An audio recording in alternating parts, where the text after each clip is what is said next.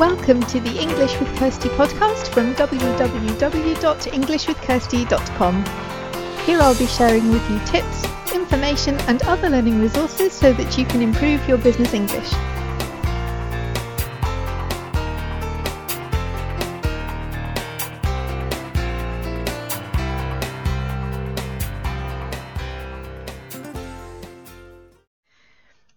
And welcome to episode 143 of the English with Kirsty podcast. And today is going to be a bit of a shorter episode because we had quite a long one last week.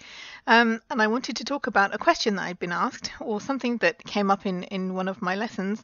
And it was about grammar. So this is going to be a grammar episode. I try to mix it between tips episodes, vocabulary, grammar, so we get a lot of different things. But this is something that also sometimes native speakers do wrong. So if you are a native speaker, then it may still be of interest to you, because I notice native speakers getting this wrong as well. But it's basically when we have a verb, we usually describe it using an adverb. So there's a difference between an adjective, which describes something, and an adverb, which describes how something is done. So you can be angry, because that's describing you, you're angry, but you can slam the door angrily. That's how you did it. That's how you slam the door. So that's the difference between adjectives and adverbs.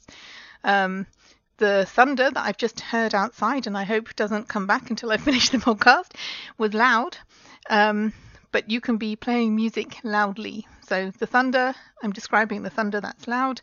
The music, I'm describing how it's being played, and that's being played loudly. So most of the time people get this difference once they've seen the pattern, but there are a couple of verbs that are exceptions to this rule. So rules are good because they help you to learn how things work, but there are always going to be some exceptions.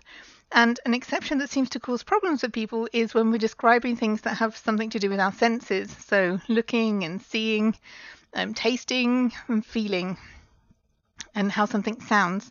So when we talk about these kind of things, we're actually still describing the thing, because if you say something tastes delicious, we're using a verb and it's talking about our sense of taste, but actually we're describing the thing and how it tastes to us. So it's not the meal doing the tasting, it's us tasting the meal and we think it's delicious.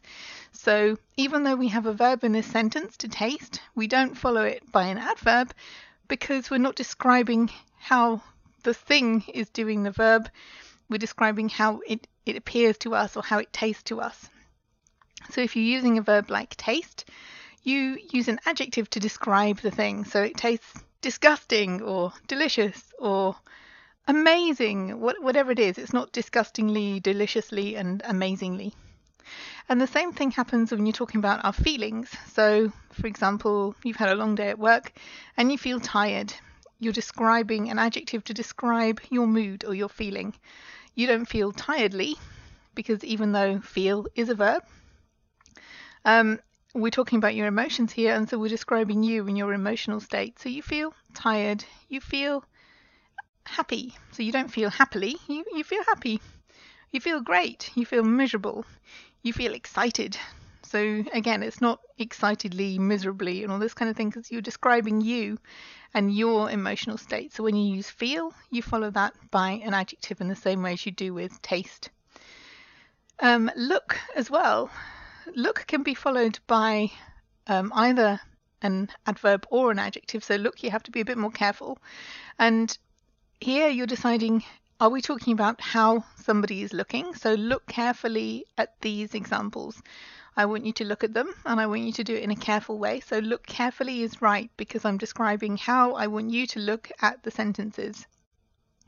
But if I say something looks great, then I'm not describing how I'm going to look at it or how I want somebody else to look at it. I'm describing it, the thing that we're talking about. So yeah, that looks great. You wouldn't say that looks greatly, because that would be very odd. And if you're talking about somebody who looks beautiful, you wouldn't say they look beautifully. They look beautiful because you're describing them. They look beautiful. So it depends if you're saying how somebody should look at something or how something looks. And if you've got a sentence with like it looks or you look, then chances are it's going to be an adjective that you need because you're describing what something looks like or how it looks to you.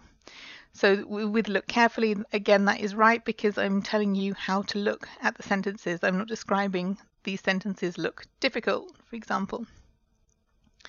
And we do the same with, to sound is easier as well. It's like to taste and to feel. So that sounds interesting. Yeah, it's the thing that you're telling me. I think it's interesting, so that sounds interesting. Sounds like a good idea. So yeah, that sounds good. That sounds interesting. That sounds cool. That sounds terrible, or whatever it is. Again, it's not the thing doing the sounding. We're describing the thing that you've just told me or that I've just heard.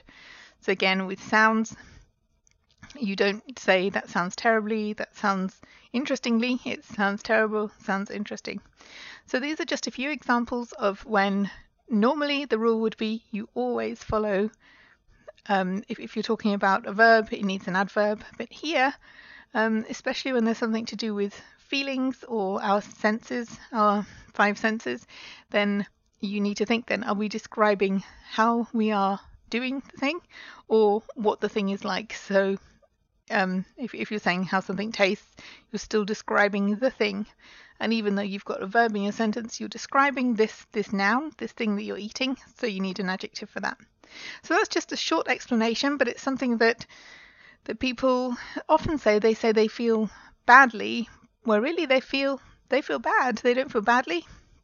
They feel bad because it's the same as saying I feel happy. I feel hungry. You don't say I feel hungrily, do you? You say I feel hungry. So that was one of the ones that made me think about it. But then I began to see all these other patterns with other verbs that have something to do with our senses. So I thought I would bring that as a grammar explanation point. And if you have any other questions about grammar, then you can ask them on the show notes page, which for this episode will be englishwithkirsty.com/podcast/episode 143. There is a place on there where you can write to me, or you can just send an email to podcast@englishwithkirsty.com, and Kirsty, Kirsty, not Christy. So if you send that to me, I will get your question and try to answer it as best as I can. And if you want any more in-depth help with grammar, then again, I have my grammar modules. That's a paid course, but I can go through either one or more of the modules that you need. You can put together your own course, or you can do the whole course if you need more specific help with grammar. Because grammar, if you do understand how it works, then it can really help you to create better sentences and to avoid mistakes, because you know the rules. And if you know the rules, you can follow them. If you don't know what the rules are, then it's like playing a game when you don't know, like playing football when you don't know what's allowed or what isn't, then you're not going to win. So yeah, that's my quick episode today. If you have any questions, let me know. Otherwise, have a good week and have fun learning English.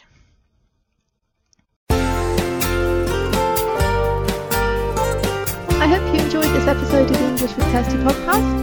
If you have any questions or comments, my email address is kirsty@englishwithkirsty.com, or you can go to www.englishwithkirsty.com/podcast, where you'll find information about the individual episodes.